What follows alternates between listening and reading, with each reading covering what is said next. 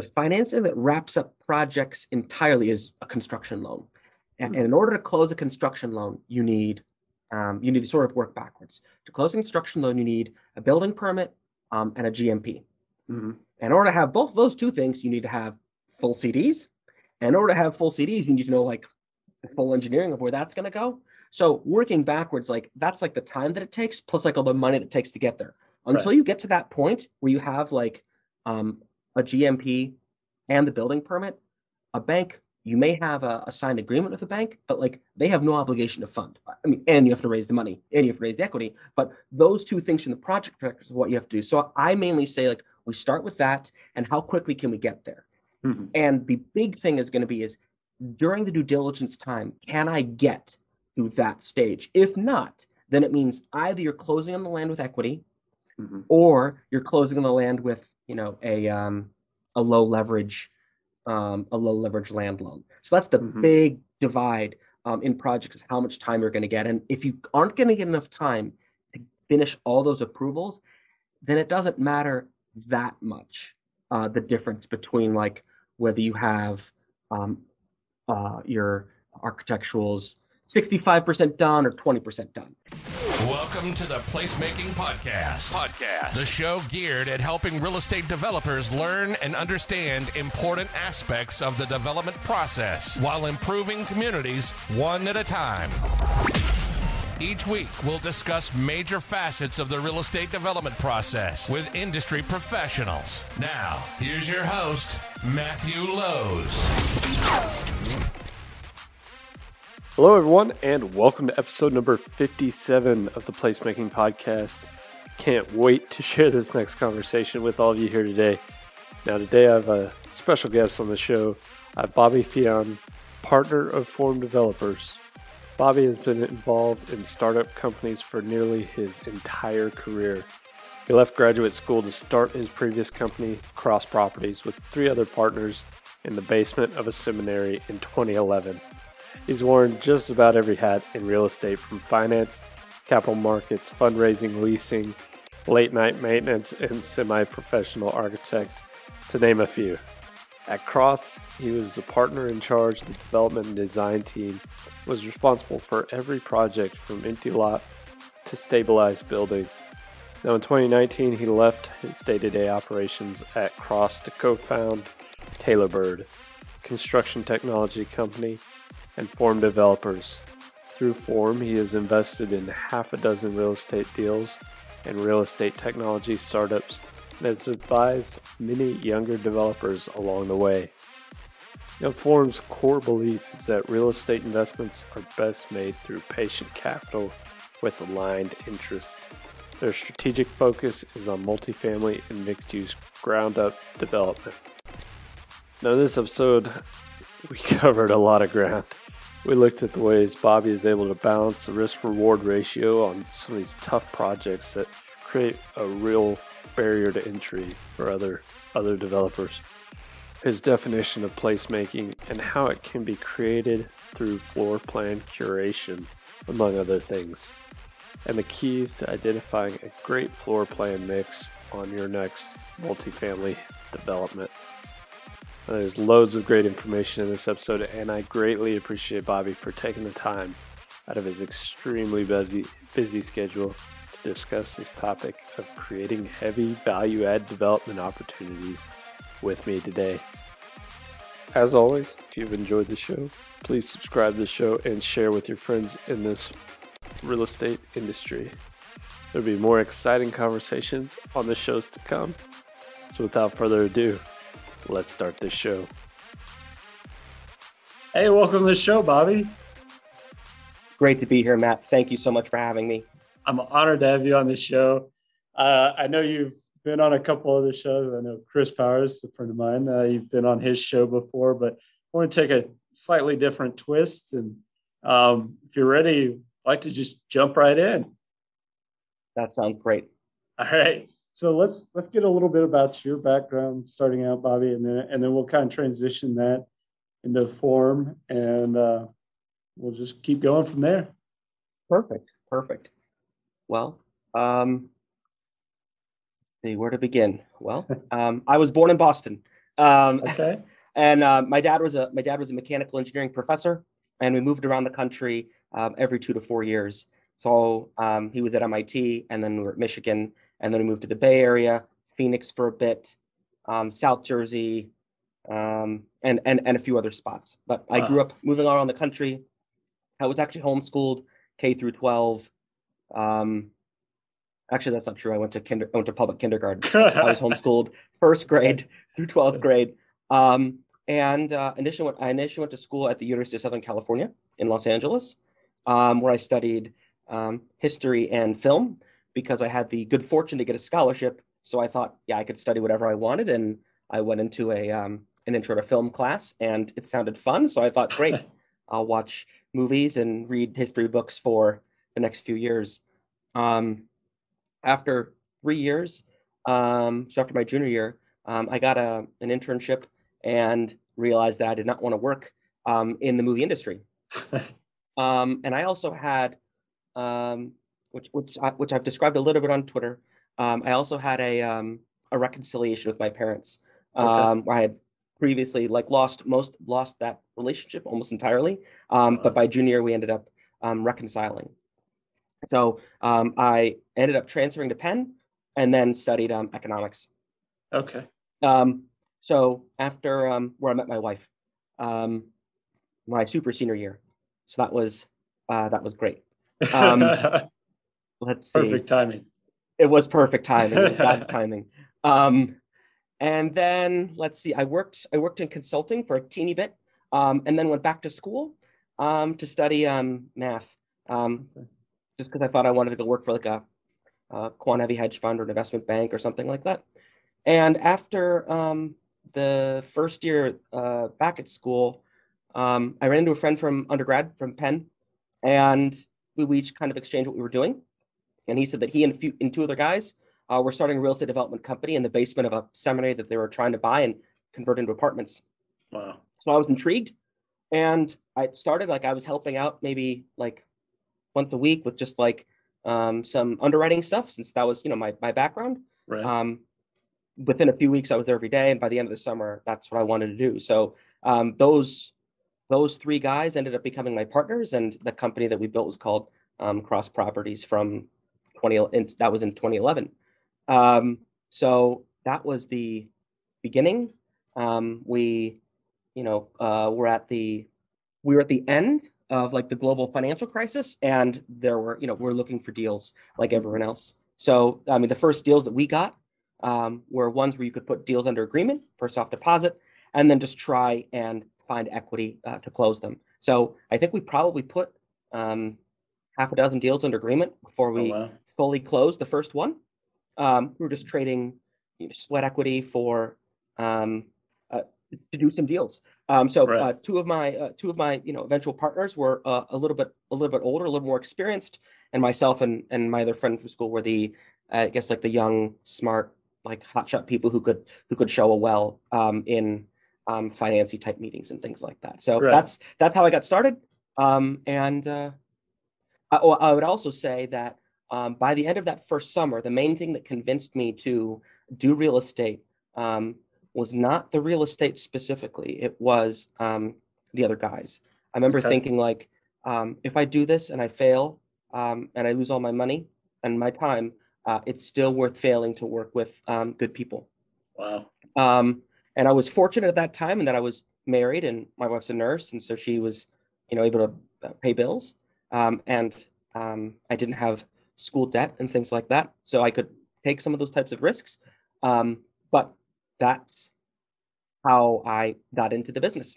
Wow. Yeah, I was going to ask you, you started out in film and then you kind of transitioned there to economics Yep. and just so real estate was never in the picture, even before college and no, No, no. no. Real estate was never. No, and even then, when I got started into it, it was mainly that um, I appreciated it as an asset. I thought I could figure it out. But before getting involved in real estate, I never took a single class. Although, Wharton has plenty of great real estate classes. I didn't take a single one. I didn't take any urban policy classes.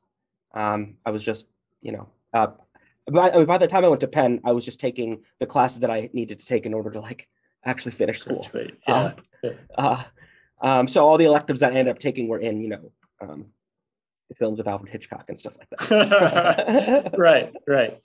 And you should have aced those, right? Well, no, Sure. that's great. Okay. So you didn't really have any influence from parents or anything about real estate. You just On kind real of estate, no, no. no, Wow. no. I came to it just like I said, mainly because I liked the guys, and also, um, I from the very beginning, I was motivated by the idea that real estate is transformational, right? So the first few Hmm. projects we were working at or trying to do were some large scale conversions, and partly due to my faith, but partly because I think it's just apparent to anyone who can like touch and feel real assets, like the idea of saying like this is something, and we have a vision to make it like better, new, transformative, like redeem, rebirth. Like these are really cool, big, awesome human ideas, and I was caught up in those like I think like many other people. Yeah. So it's a good asset. It was fun to work on with people, and it felt like a problem that was worthy of like devoting your life to trying to fix. So Wow. yeah. Wow. So from that first project where you were in the basement Hmm. of the seminary, just curious, Yep. how did that work out? That first project. Well, so that project actually wasn't even the first one we did. That was just when we Okay. kind of like had under agreement because development takes a really long Sure. uh, time, and things hit at different points. So, I mean, there were a lot of things that went well and a lot of things that didn't because, um, as a newer developer, or I guess set of newer developers, um, there were things that we knew and things that we didn't. So we Hmm. kind of like trudged along and had capital partners and other partners who were willing to kind of like help us like get deals done. So I think if there was something that was really helpful for that initial period of time, it was that we weren't too proud to not try and do a deal with someone else. Okay. So I think when you're starting, um, you can either try and do a deal on your own, um, or you can try and do a deal with other people. And so we ended up Hmm. choosing the other one, um, for better and for worse. It worked out in that we were able to complete those projects and get them done, which is the majority of what difficulty in development is. Yeah. So that's what we did. Yeah. Yeah. I was curious to see if so these guys had never done any true projects before you got together, or was this Um, as a company, no. okay? Um, but in previous professions, they had just not as the sole principal. So kind of coming Gotcha. out of it like two people who knew how projects worked, Right. and then we kind of put kind of the all-star team together by Okay. mixing and matching different skill sets. So there was limitless energy, willingness to roll fees into projects, and just kind of roll our sleeves up and get projects done. So that was the thing we shared, and we shared the common goal of like getting projects done. And one of them was a lawyer, one of them was in capital markets, and um, we just I'm grateful for my partnership with those guys. It was terrific. Yeah, that sounds like a fun experience. Just Yep. starting out when you're all kind of got that common mission, that common goal to come Yes. together and build something. That's pretty exciting stuff. So from that, the humble beginnings there with the four of you, or is it Yep. three or four? Sorry, Four total. Four four total. And it total. ended up, I mean, there was so the beginning of any company, there's like a really weird like Tim on when things start, when they don't, Right, like who's right. there. People came in and out, I'd say. So eventually what ended up being was there ended up being four people who are Okay. quote unquote there from the beginning, because some people can't make it for one reason or another, which is understandable. Yeah. But eventually there ended up being four of us. Okay. So from those humble beginnings, kind of Hmm. transition that to where we're at now, or where you're at right Sure, now. sure. So we did a few let's see. So the first like real large scale project that we worked on was called 1616 Walnut. That was a gut renovation conversion of a 250,000 square foot office building, Wow. that's located in downtown Philadelphia, a block or so off Rittenhouse Square. So and we put that building under agreement, and then we're able to cobble together a partnership with another developer and then a large private equity firm, and get that project done. It was an enormous undertaking, and we had and in executing the project, we ended up being tasked with, like, I guess, as part of the overall partnership, tasked with different parts of executing it, but collectively, we got that project done in about 3.5 years, which was pretty neat. So That's that incredible. project gave us sort of the credibility to then continue to do more projects, especially even when we were partway through. So that was the first one that really sort of established that we were starting, we were hungry, and that we were ambitious to try and do more projects. It was a beautiful project. In my opinion, it's still the best, or one of the best renovation projects done in Philadelphia. There are some other great ones too, but I'm obviously impartial. And 250,000 square feet, you said? 250,000 square feet of office, and we converted it into 206 apartments and about 40,000 square feet of retail. There was a cardio tenant in the basement, a restaurant, a pizzeria, a bank, a Santander bank, and a Theory. Oh, wow. And then an architect's office, and then apartments above. So it was a beautiful old building, built in 1929, Art Deco. It was a lot of fun, and it was very difficult. Yeah. Just curious, did you use historic tax credits on we that did. one? We Okay. did. So the historic tax credits enabled us to get back, the rough calculation for historic tax credits ends up being that you get about 25 cents on the dollar of your hard costs spent, Right. back in the form of a tax credit, which you can then sell or have someone invest into that. And we did that. The downside of getting historic tax credits is that the National Park Service has purview both of the inside and the outside of the building. So on the outside, that usually means you have to replace the windows with similar materials. You can't replace metal for vinyl, or wood for vinyl. You're stuck with basically the original materials, Right. and similar profile. So it makes a lot of exterior work and masonry more expensive than most other jobs. And then the other thing which makes historic renovations in general, and historic renovations particularly problematic if it doesn't check the right boxes, is that on the inside, the feds have purview over where your hallways and units can and can't go. So wow. In this particular unit, or in this particular building, the floor plate for the bulk of the building, which is like it was a wedding cake design, but for the bulk of the building was a fairly efficient size, double-loaded corridor, and the existing hallway already ran through the middle of the building, so there wasn't much that we had to change.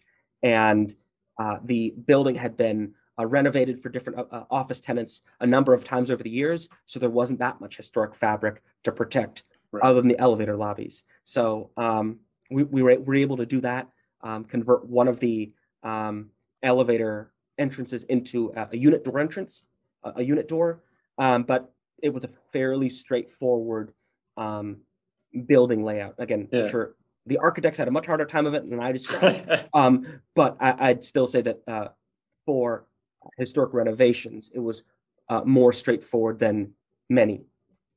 Okay. So Okay. then we started doing projects outside the city. There was another historic renovation project that was in the suburbs. That was the conversion of the seminary. And then after that, we started doing a few other projects in that same neighborhood of ground up multifamily, because I'd say what we learned from those first few projects is that we were able to do, development wise, projects that were more complicated than many other developers were willing to undertake, for better and for worse. So we were, gluttons for punishment on that aspect, but it meant that other people looked at buildings or looked at zoning codes and thought, I'm not willing to do that. I'm not willing to take that kind of risk. And partly because we didn't have the luxury of not doing deals, and the luxury of like trying to do the same thing as everyone else, we just roll up our sleeves and try to figure it out. So that's kind of, I'd say, where we hit our stride in 2014, 15, 16 is probably like when we hit our stride on what we were relatively good at, which was the suburban ground up development. And then as deals came along and we were in the market, we picked up buildings as they made sense, but that was the thing that we were good at. Yeah. Yeah. So I was about to ask what your ideal project was, and you kind of mentioned it, tougher ground up, these historic renovations. You started out with a 250,000 square foot office renovation. I mean, it's pretty bold. So I guess what, other than obviously the scale of that larger building, but what made these projects more difficult to tackle? Was it entitlement risk, or were there certain things that made these projects tougher? Well, I'd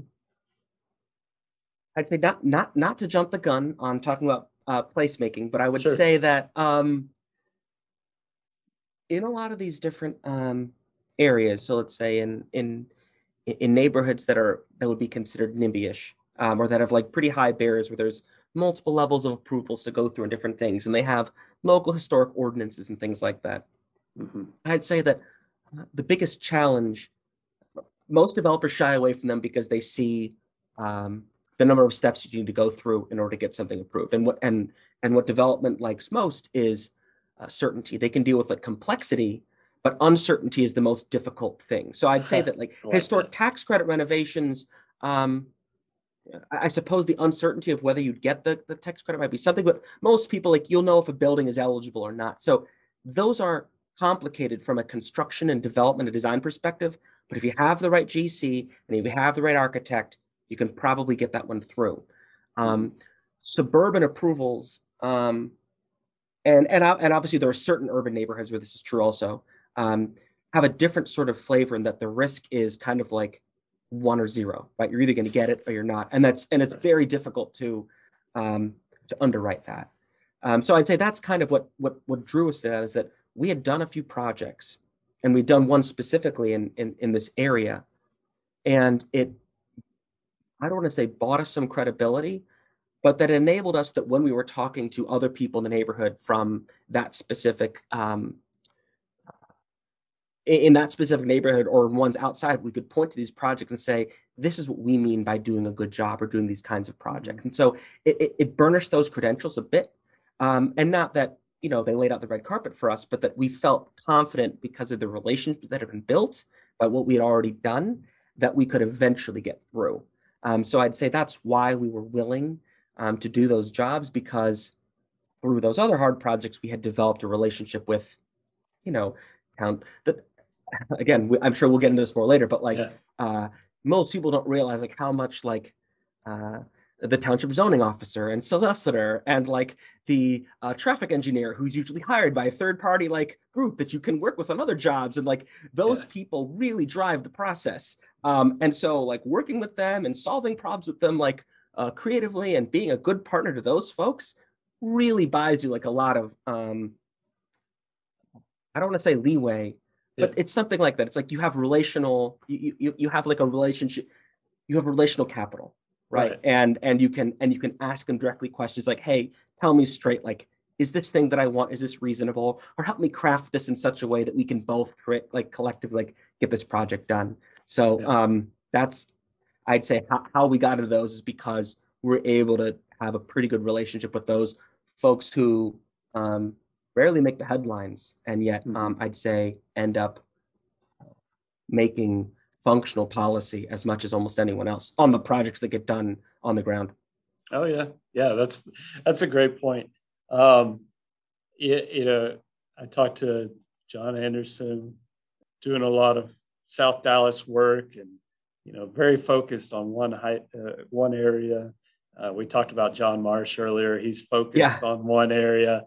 And we always talk about building credibility with the folks around the area, the people in the area, the citizens. But you brought up another good point about bringing up and, really building those relationships with the policymakers, the ones on, the city councils, the planning commissions, all the governing bodies, and, even the review engineer, like you said. Yes, just exactly. Building that social capital up to where you can make these requests, and even if they're busy, they'll respond, and that's huge. Yeah. So that is huge, right? Exactly. Getting to the point where you can know the guy and say, like, hey, whatever the guy's name is, hey, John, like, shoot to me straight, like, can you take a look at this and just like tell me if I'm headed in the right direction? I know you can't give me an official response for a while, but just like let me know if this is going to be like a red flag. And again, if you have like relational capital and you're known to be like a reasonable person, they'll usually accommodate that and say, like, this looks good. I don't think we'll have any issues. I'm sure I'll have comments, but like you can stay on track. And like that's huge. I also think that a lot of developers tend to maybe try and overshoot, right? They try to say, like, we want to go to city council to like force like the solicitor or the engineer or whoever to like see it this way. Like often I think it's way better to try and work with those people first, because if there's one thing those guys don't like, it's like they don't like getting told by like city council that they have to do this or they have to do that. It's like, good luck, right? You can win the battle and lose the war. It's like, all right. Good luck having them, come up. You're going to need changes at some point, like in the job. Like you're going to need some relief. It's like, I need to move my electrical room. It's like, well, I guess we'll get to it when we do, right? Rather than someone who's like on your team. I love this because, like, I really haven't had this discussion on the show yet. At least that interaction, but it's so important. And we were talking about it.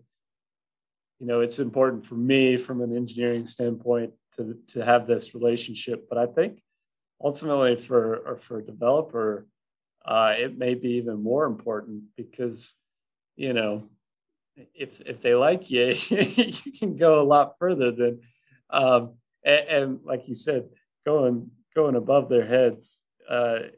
You may win the battle, but you'll lose the war if you ever want to do anything else in that city. Exactly. It's exactly.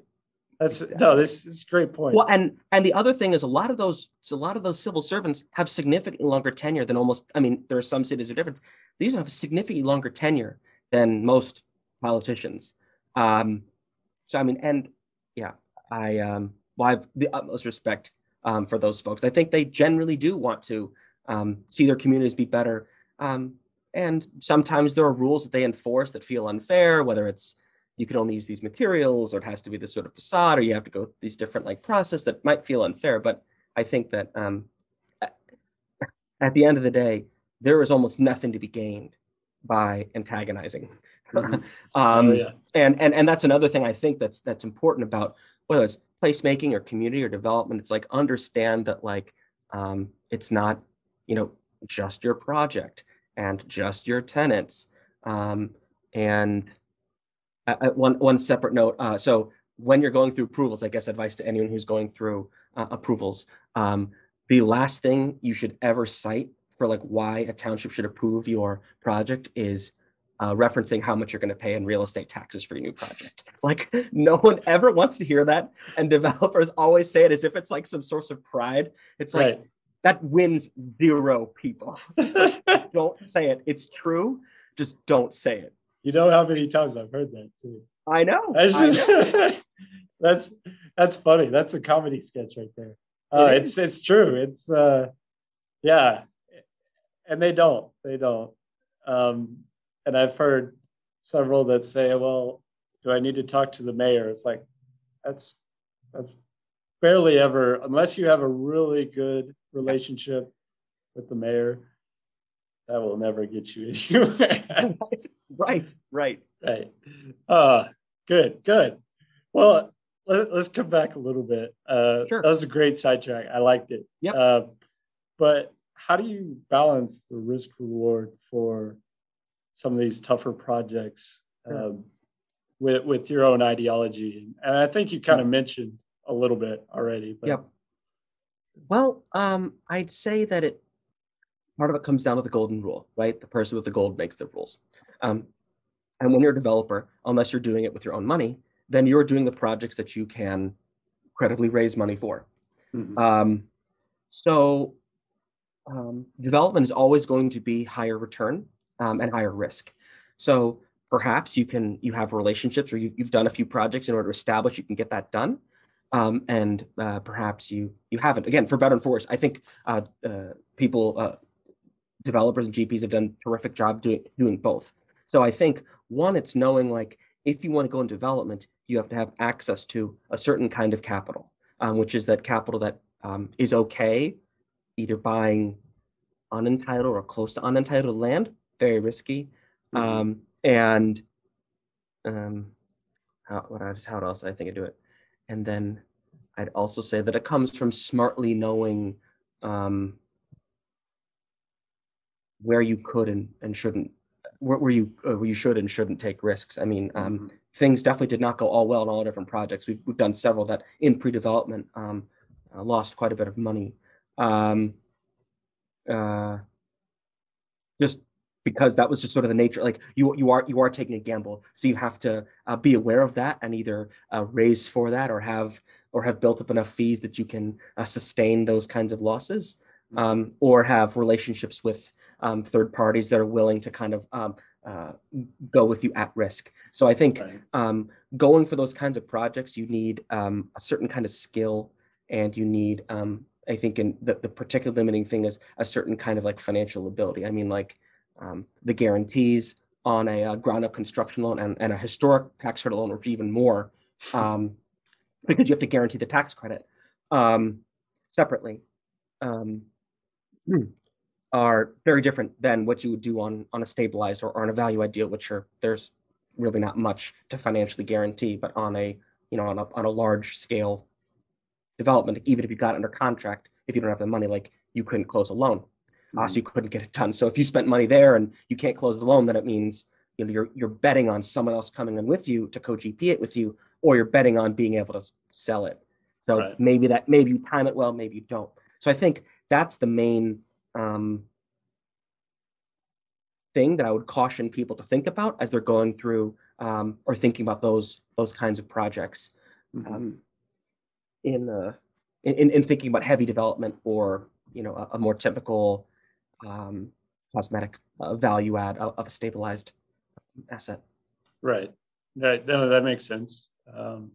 You mentioned just having the financial firepower to weather the storms if it does come down to it, and be willing to take those risks.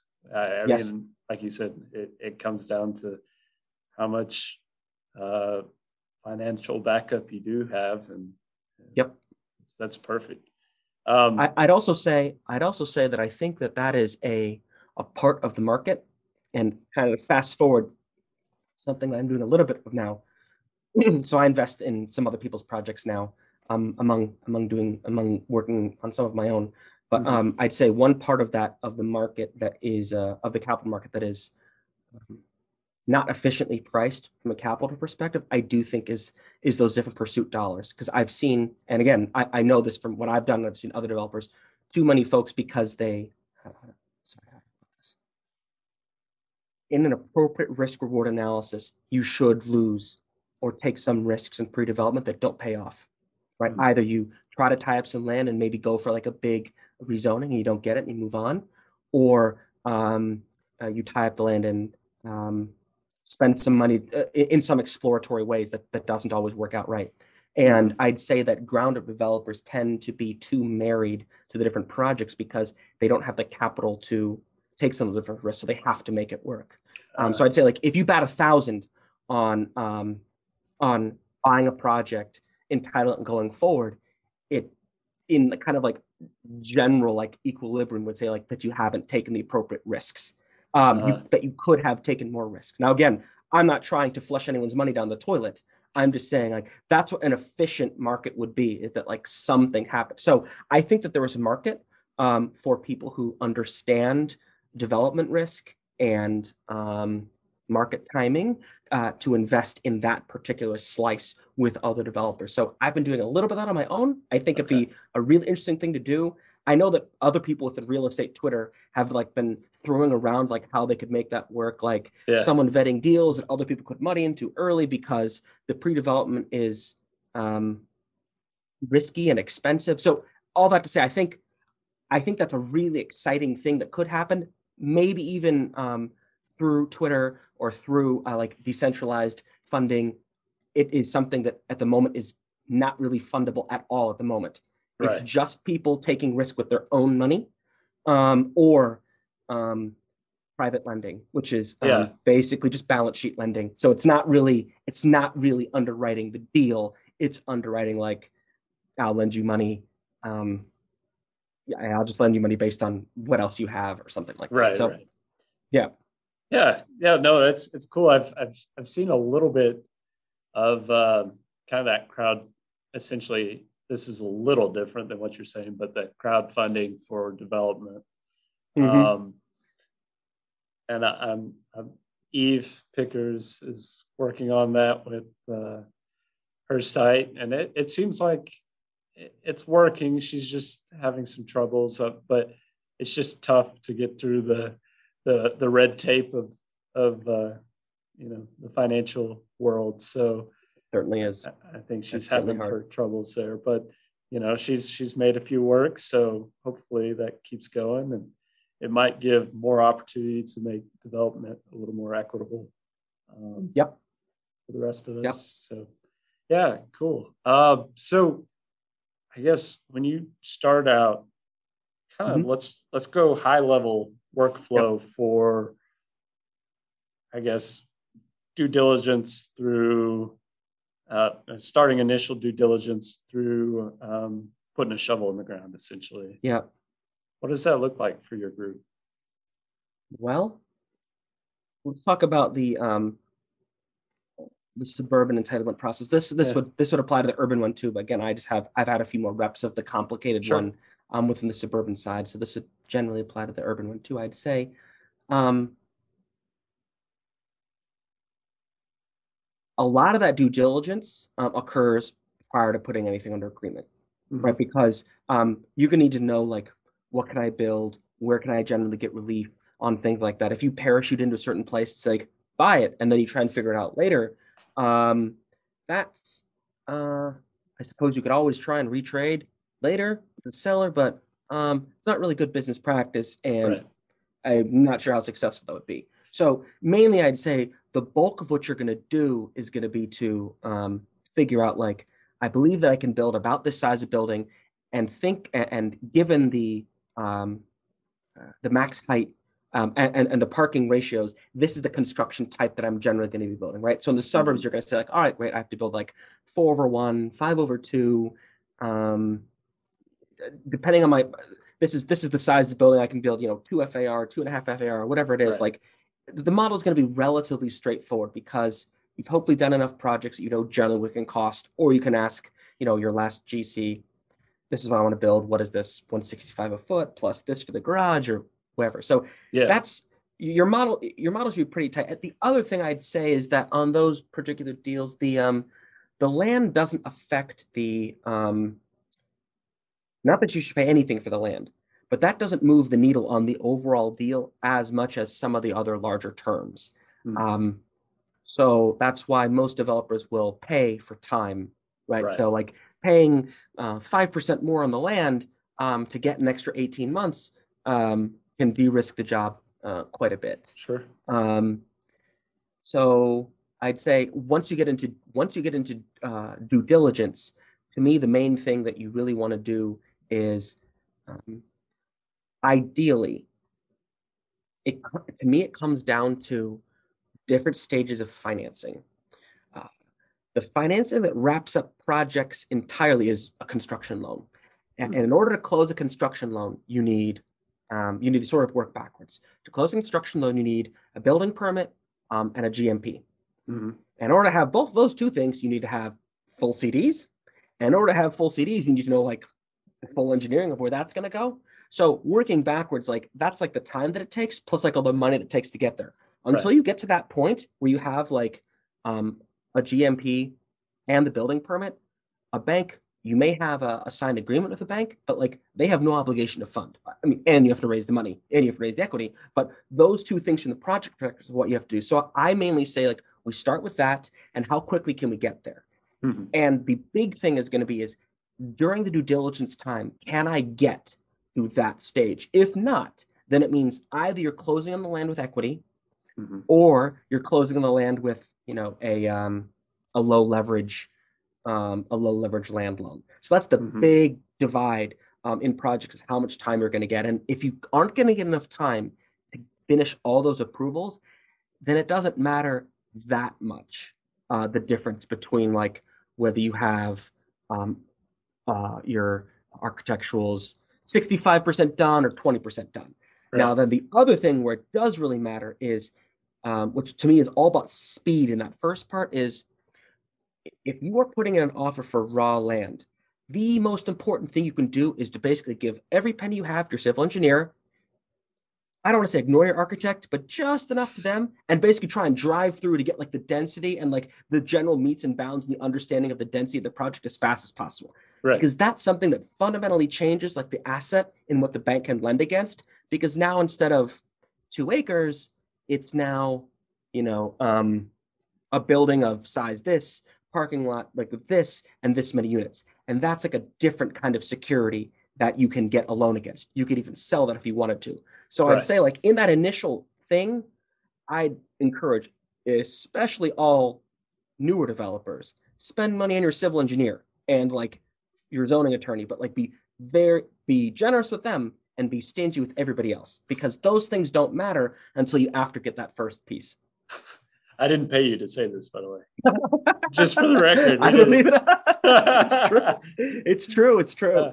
No, I no, you know, like you said, having those entitlements up front, and this reminded me of something that Sean Sweeney had said, that, you know, you want to get your ESA phase 1, your geotech, all your reports before, you know, you even move forward with anything, really, you know.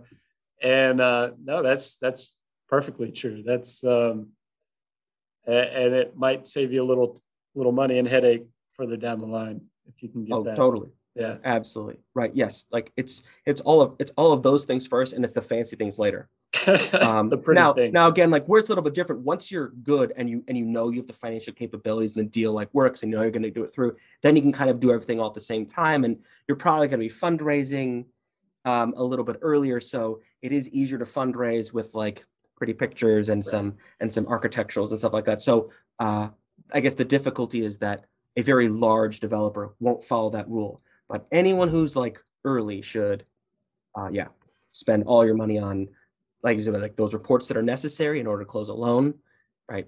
Phase 1, geotech, and things that are necessary to like place the initial building with the civil, Alta, whatever, obviously. So let's talk about the fancy things, the pretty pictures, the architecture. So on Twitter, you're very vocal about your fascination, admiration, with floor plan strategies. You know, maybe it's an obsession. I don't know. Sure, it is. I'll let you describe that. Well, so obviously there's lots of different ways that I can talk about, but I'll keep talking about it within the context that we're discussing, which is like zoning and approvals and civil. I'd say like the first way that you need to think about floor plans and unit mix is in regards to zoning entitlements, right? One thing that, again, developers know, but maybe other people don't know as much, is they might be similar, but every single municipal zoning code is different in terms of like parking, right? In terms of the type of parking they allowed, in terms of how many spaces you can do in a row without having like a median, in terms of like whether they require like a bailout lane for a drive-through, whether this thing is a conditional use or a like by right use. There's lots of different things, and the parking requirements by unit type do tend to have similarity between different suburbs, but they're anyway, it's that to me is like where floor plans start, right? Like you start with, you see the certain you see the rules, and then you're going to design units given those restrictions in order to minimize the amount of parking that you need to build, in order to fill the building as best you can while hitting like your rent per square foot. So like that to me is kind of like where it started. Like, so in the first area where we were building, they had the same um, parking count per unit required, regardless of the unit type. Which definitely meant that you did not want to build a studio, a 400 square foot studio. You wanted to build like as large a unit as you possibly could in order to comply with the zoning. So no, that's a good point, and that's something that is a little misunderstood, I think. But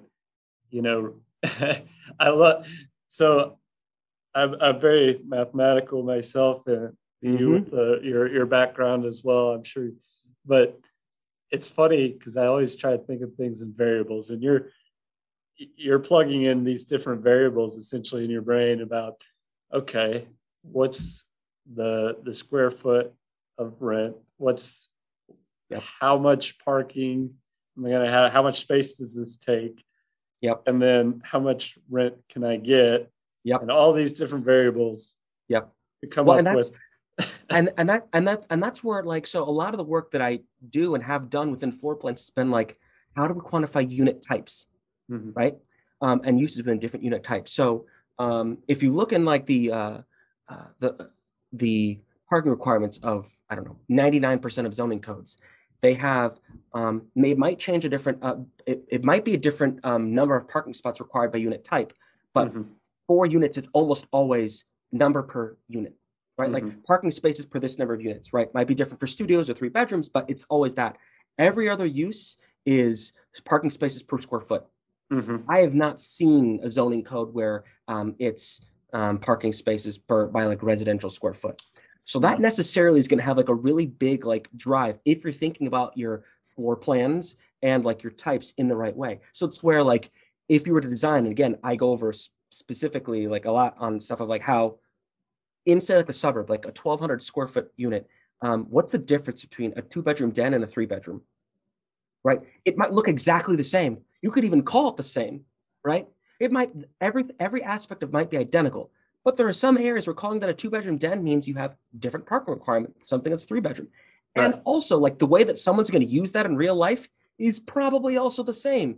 If, again, it's a 1,200 square foot 3-bedroom, there aren't that many people in new construction, given the kinds of rents you need to charge, who are going to be using those all 3 bedrooms the same way that you would use it, like, I don't know, like a 2,200 square foot, like 3-bedroom townhome or something like that. So that's where I think that, like, thinking through, like, who is my target renter? Like, how large is it? How are these units actually going to be used? Can enable you to credibly, like, call it one thing versus something else. Like, you can call it a 3 to 1 person. You can call it a 2-bedroom den to someone else. You're not lying to anyone. It's just a matter of like perspective. So I think like knowing that, and as I've also, as I mentioned a little bit with Chris, and as I try to sound, or I guess talk about a lot on Twitter, is like, I think that it's really narrowing in on like apartments as a product. Like, who is this for? Right? Like, I'm building this for whom? And I think that just like guides a lot of different development decisions a lot better. For your end user, right? So who yes, yes, exactly. Exactly. And that's, and I've discussed this with others too, and it's just like not enough thought is off. I'm not going to say blanket rule, but it's generally thought about the end user when it comes to primarily residential, but even retail to some degree. I mean, it's a common problem, and I think what you're doing is adding another variable essentially to this equation. And we talked about this before the show a little bit, but playing within the rules, but coming up with creative ways to get the best product or get the best solution within that framework, within those requirements. So I think that's really interesting that you kind of Thanks. spelled it out that way. Uh, so let's transition this into the term placemaking. Sure. I love to hear what people say, Hmm. and there's tons of different definitions that people come up with this. And I'd just like to hear yours, and then we can kind of build off of that. I'm not sure I have a strict definition. I Yeah. think um, it's something that like most people, like I know it when I see it. Like I Uh-huh. know it when I feel it. It's like there are projects that I can point to and or things that I can say and like this is clearly placemaking. And Uh-huh. or there are neighborhoods in certain times of development that's like this is clearly done the right way. But I think that like so I'd say the thing that about good placemaking that is important is like it has to come from like good intention.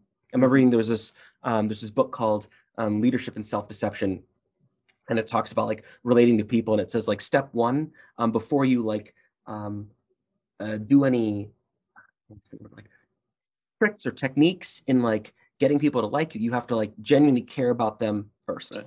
And I think that to me, like placemaking comes at the same time. I don't think that someone can come in and say, like, I have this program, I'm going to run it here. To me, regardless of how beautiful that project is, I wouldn't personally count that as placemaking.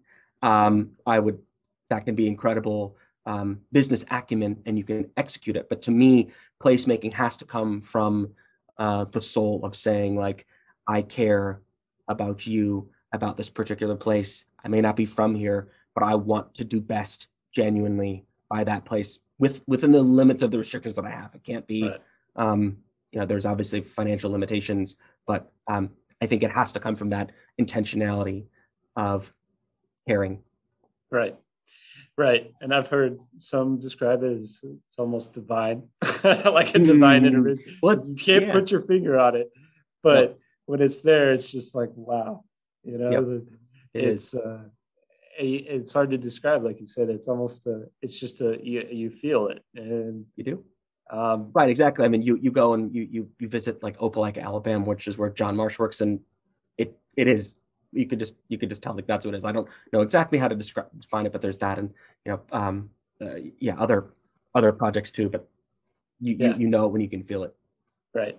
So how do you try to implement that Sure. into your different developments when it's difficult to control everything around the project, but you can control, you know, at least up to your project and within your Yep. project. So Yeah. how do you try to how does that show in your projects? Well, that's something that it's definitely I've matured or changed a lot in that in my career. I'd say at first I thought a lot about the culture of the building itself, right? You think about, well, I'm going to have certain kinds of amenities. So I guess sort of starting with that first urban project, we're going to have certain kinds of retail tenants, and we want these retail tenants to signal to the right kind of people. It's like, you want to walk into, I think, we had maybe other retail tenants who could come in, but like, oh, Theory is the kind of brand we have to be associated with. Or like it was, a nice bank. So great, like this is a nice bank. So rather Mm-hmm. than, I don't know, something else. So there's that association. Now, urban is a little bit different in that a lot of the placemaking is already established, at least in the Right. projects I did because it was so urban. It was, Rittenhouse Square. It's not going to change that much based on what we build into it. Right. Um, so there's that aspect, and so again, it started by thinking about the amenities, right? Like how do amenities play with the rest of the different people? And then I'd say the thing that really changed um, um, the next step that I made was thinking about how um, tenants interacted with each other. The first one was mainly like that the amenities would make sense for each person individually. Like I'm still renting an apartment to this person. They Mm-hmm. fit this demographic profile. And so we have these amenities to attract them. So I'm renting, unit 801 to this kind of a person. We want everything to be holistic. And Mm-hmm. then, frankly, like as my wife and I lived in 1616 Walnut for 8 years after 7 years after we sold the building, Yeah. um, we sort of realized something which we kind of already knew, which is that like um, my wife's very hospitable. And so we had 12 units on our floor. and we had the largest one, and we eventually had a few different kids, and they'd make noise or whatever. Right. So whenever someone would come over, we'd always say like, hey, look, we want to invite them over and say like, if our kids get rowdy, please let us know, and just try to be friends with them as much as possible. Right. I am certain that we improve people's lives just by being kind to them. And I don't mean this to pat ourselves in the back, but more to say like that thing isn't captured within a pro forma, but it's real, right? So there are some management companies that try to encourage that through wine on Wednesdays or this sort of stuff. Like, but like it needs to be something that's a lot deeper than that. So it's like that's the next sort of like level that I took to understand. It's like, okay, how could we maybe try and do things that would encourage interaction, which is going to be like a much stronger community bond.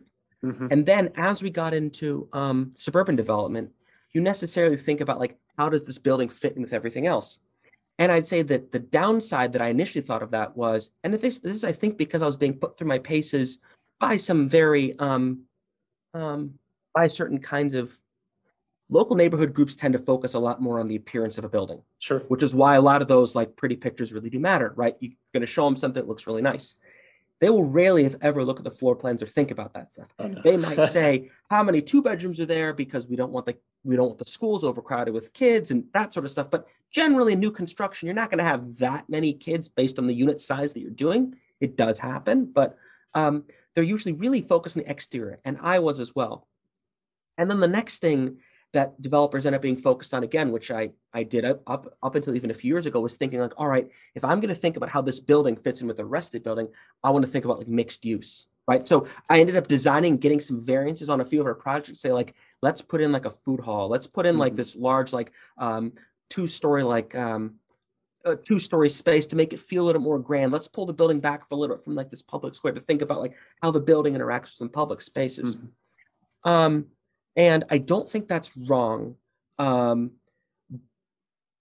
I think even up to that point, I was mainly thinking of the residential as like almost like, I don't say passive, but that mixed use creates value, and then residential takes advantage of things that are like created by one-story retail, good shops, like bright lights, good street parking, or things like that.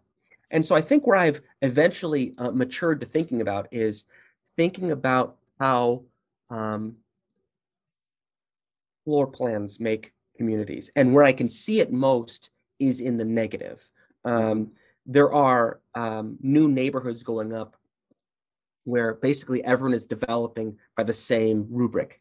So you have in 10,000 units going up, and somewhere like in Dallas, in certain areas, there's going to be, say, like Uptown in Dallas, most of the units fit like the same thing. There's a whole lot of these 1-bedrooms, a lot of these different like 2-bedrooms. There's not a lot of like overall community of this thing, of this more fleshed out type community. So that to me, and where I think about floor plan data and when I think about like unit type data, is like that's what I would like to continue to research and advocate for and think about is like, and I also frankly think it's good business, because if people are building, 8,000 of the certain type of 1-bedroom, it's probably not good business to build the same one of that, right? Like you'd probably just be better off by building something not that. So I think it's good business, but I also think like that it's more sustainable of saying like, great, let's assume, because it's probably going to be the case, that like most large scale projects and developments within Dallas, Fort Worth, or Phoenix, or or Denver, these high growth areas is going to work. So then what's this community going to look like in 3 years, right? And so that's like the way the thing I've personally matured into thinking about. It's absolutely necessary to also think about the mixed use stuff. I don't have the background into that to like really be the person who pushes that forward. That's going to, I think, be through other developers who know how like hospitality and food service like really work. So I think it's for those people to push that. The one that I can think about is like is think about as floor plans, and I think I can think about and describe that about as well as anyone else. So that'll be my mark, I think, and other people like John or whoever else will talk about those other ones. Yeah. So, you've got the mathematical background and quantifiable data is tough. How do you quantify experience? I guess. I mean, which how can you create a unit mix that creates more community within in an area? And I know you can't really quantify it from a numbers standpoint, Sure. but what types of things do you see that do create that value?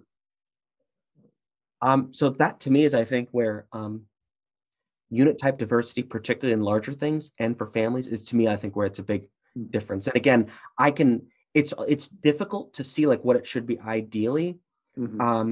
I think it's easier to see when it kind of goes the other direction. So, my wife and I rented a house in San Francisco for a summer, and we went to a 4th of July party with our 2 kids at the time. There were, and at this party, in Golden Gate Park, and we lived in 19th and Balboa, beautiful part of the city, right in between the Presidio and Golden Gate Park. At this 4th of July party, there were 8 bouncy castles, and our children were the only children there out of like thousands of people. And I remember my son, who was, I don't know, a few years old, was just like baffled when we were just like, those are not for kids. Because it was, shenanigans and all that sort of stuff. And so I think like nothing against San Francisco. I think it's a terrific city, and I think it has every advantage, weather-wise and economy and that sort of stuff. But even people who live there will acknowledge like that there needs to be demographic diversity and like age diversity within that. I mean, you can see it in all kinds of different groups, whether it's like churches or other sorts of different community organizations. Like it can't all be everyone within the same cohort, or it becomes necessary that when people get to a certain life stage, they'll leave. So I think at a minimum, what's really important is to have those units there. Plenty of people are going to choose to leave because people move more than usual. But I think just having those units that are going to be larger will have like just a few families, I think, enables people to think it's possible for me to stay. And then they aren't always going into that area saying, I'm here to live in the city and then I'm going to leave. And I think that's what causes a lot of friction, like I said, within churches or within different sort of subsets of communities. Like people know even within New York, you go and you live in this part of the city when you're single, you live in this part of the city when you have like a significant other, and then when you have kids, you move to the Upper West Side, you move to Brooklyn, right? Like it would be different, and the makeups of the different would be different if there was a little bit more unit typology mix within those individual neighborhoods, for better and for worse. And that may not work for New York, but that is where I see the opportunity within, especially some of these greenfield developments. Yeah, that actually makes a lot of sense. That Thanks. Having that unit diversity, you might have some families are usually a less transient group when there's a family unit. So maybe having some more options for that might create a little more stability. Well, and also, again, not to get into the floor plan layout stuff too much, but I would say like the way that a 3-bedroom floor plan is going to be laid out, that's highest and best use for a family, versus a 3-bedroom layout that's best for like 3 roommates, are vastly different.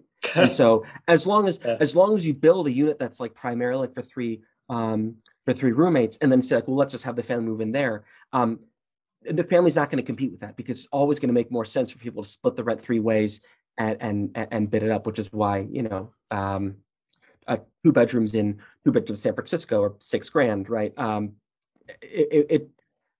Again, it's people sharing, which is just slightly less expensive than getting something on your own. So it would need to be something different, right? Smaller, built-in bunk beds. I'm not sure, but like as you've seen different families who make things work in the city, then I think it's through those odd-shaped or smaller, more efficient, or different type of floor plan layouts. So I think like looking at overall community and saying like, it seems like that there's not as much of this. Where I think that's very difficult within the data, so I'll agree that this part is hard, is you have to, some degree, you have to anticipate that is what's needed, even though the data will not necessarily show that it's there. You just have to believe that it is. Where that's a little bit easier for me to jump over the hurdle is that given how I have worked in some of these um, higher barrier suburban areas, that's something you always just have to get over right away. Because in areas where stuff has not been built for a long time, you can't look at the existing information. You're just going to say like, there's high median income, there's good schools. I know people are going to pay rents. It doesn't matter that the existing product is like old and bad. Like that doesn't hold my rents down. This is something that's just like a different product for a different kind of person. So I think you need to make similar jumps, and that's one of the things that I've been trying to promote. And frankly, I've had so much fun working on this through Twitter of just like consulting or talking with other people's projects of saying like, here's what I think you should do with your units because here's what's everyone else is building. So at a minimum, let's build something a little bit different, and let's try and like flesh out this um, uh, these floor plan types holistically a little bit more. So, but it's in the very early stages. Yeah, yeah, and my next question is, what keeps you up at night? And I Sure. think I think that might be part of it. You're busy drawing in your mind right now, but I am. I'd say that the thing that gets me the most excited is, and I know we've talked a little before, but we can maybe talk a little about the effect of Twitter, which I think has been so neat in terms of the way that there's like knowledge share and the different people involved is absolutely incredible. I wish that I had access to that early in my career, but now that I know a little bit what I'm doing, I enjoy being able to answer other people's questions. But I would say the thing that has been really neat about real estate Twitter has been seeing the degree to which ideas that I have or ideas that other people have the potential to influence other people. I mean, I've gotten um, I've now gotten to work on the floor plans for other people for 2,000 units, which is more than I've built in my entire career. So in the last like 4 months on Twitter, I've had a hand in redesigning or commenting on more units than I've ever done in my career to date, just through social media. Just because people saying like, "Hey, Bobby, these are my floor plans. Can you tell me what you think they're going to rent for? Or can you tell me like based on the other units in the area, like how they should change?" And so that's been just really cool, really cool to see that the power of that kind of impact. I mean, generally, development is not something that scales right. quite to that degree, and so it turns out that I guess my opinions about it can. Some people are taking them, some people aren't, but either way, I'm offering them, and it's been fun to do. Well, and what I found from my limited use in Twitter until more recently is just the ability to share your information freely. Yeah. It comes back tenfold, It does. either helping somebody out, holistically, if you feel a little bit better, and or just you meet people that like yourself that are advanced in their career just a little bit further, and they're able to provide some feedback, and it's a really cool space. So that's what's keeping you up at night right now, essentially. You're Yeah, I sleeping mean, pretty good right now. no, actually, well, I mean, it's not the subject of this thing, but I would say, being transparent, I would say this is actually one of the more stressful times in my career over the last few months. Um, Twitter is obviously good, but there's just been it's very stressful. Sure. I don't mean that it's not all bad, but there's a lot of things to do, and I feel behind on a lot of different people, and so um, if there is one thing that does keep me going, it's that I feel that the task is worthy, right? It's I see a lot of floor plans. I think a lot of them aren't good, and I want them to be better, and I want them to change with intentionality. Um, so I do feel burdened to do that, Right. and I also feel burdened to try to do that in a way that's also good for my family. So that Sure. and then yeah, we all have 24 hours. We we all do have priorities, so we you do. gotta just align your priorities, and it is tough though. It is, Mhm. and that kind of brings me to my last true question here is, if we were to Google your name, or I said, Wikipedia might not last, but in 100 years, what would it say about you and form developers and Yeah, kind of the legacy that you would like to have shown? I think legacy is the right word there. I mean, uh, for a long time in my career, I've thought that if there's anything on my epitaph that comes before um, husband, father, church member, community member, anything comes before those things, like I'll consider my life to have been a waste. Hmm. Um, so that being said, I have significant ambitions on what I want to accomplish, but I always put those things kind of in, uh, and then the other one so I'd say business wise, what would I want to have accomplished in 100 years? There's two different ones. One, by the end of my career, I want to um, start a company where 1,000 people work and pay off their home from biweekly paychecks. I think the best mark of success of a company is if people choose to stay. Um, and obviously, getting 1,000 or 5,000, how many people? There's a large number that want. I think that's certainly a measure of financial success too. But to me, like that's the main thing that I would want. I would want a lot of people to have worked the company that I run, and have worked there for a very long time. I admire a lot of these different some of these different professional services firms, especially within construction, some in architecture too. Like people, you go there and you know, the project manager has been there 27 years, and Mm-hmm. the and some of the front desk has been there 40 years. I think like there's just so much that you can tell about people. It's like, well, you've done something right and you've Mm-hmm. treated people a certain way. So I'd say that's the other thing that I want to accomplish. And the third one, if there was a realm in which like I find myself like um moving toward it, it would be, and I use this term jokingly, to be like the Bill James of floor plans. But I would say like I would want more than anything to be a part of like advancing the like narrative. I'm not sure whether this is going to be through doing my own projects or through advocating for other people's, um, um, advocating for and changing the way that apartment floor plans, the mindset with which they are laid out, and the way in which they are done. Um, so that's Wow. those are the three things. Those are the three things. That's it. That's it. That's Yep. all. Yeah, Wow. exactly.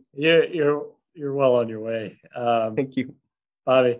I want to give you a minute here just to have just to give a little bit more information about where listeners can find out more about you and your group of foreign developers and Yep. what you're doing next. Sure. Well, I respond to as many as the DMs as I can. So if you follow me on Twitter at Bobby Fijan, I'd love to interact with you and answer any questions that I have. I'd say the things that I'm most excited right now to work on with other people are that if you have if you have a ground up project or a heavy value add project you're working on that you want me to look at your floor plans, I would love to do that.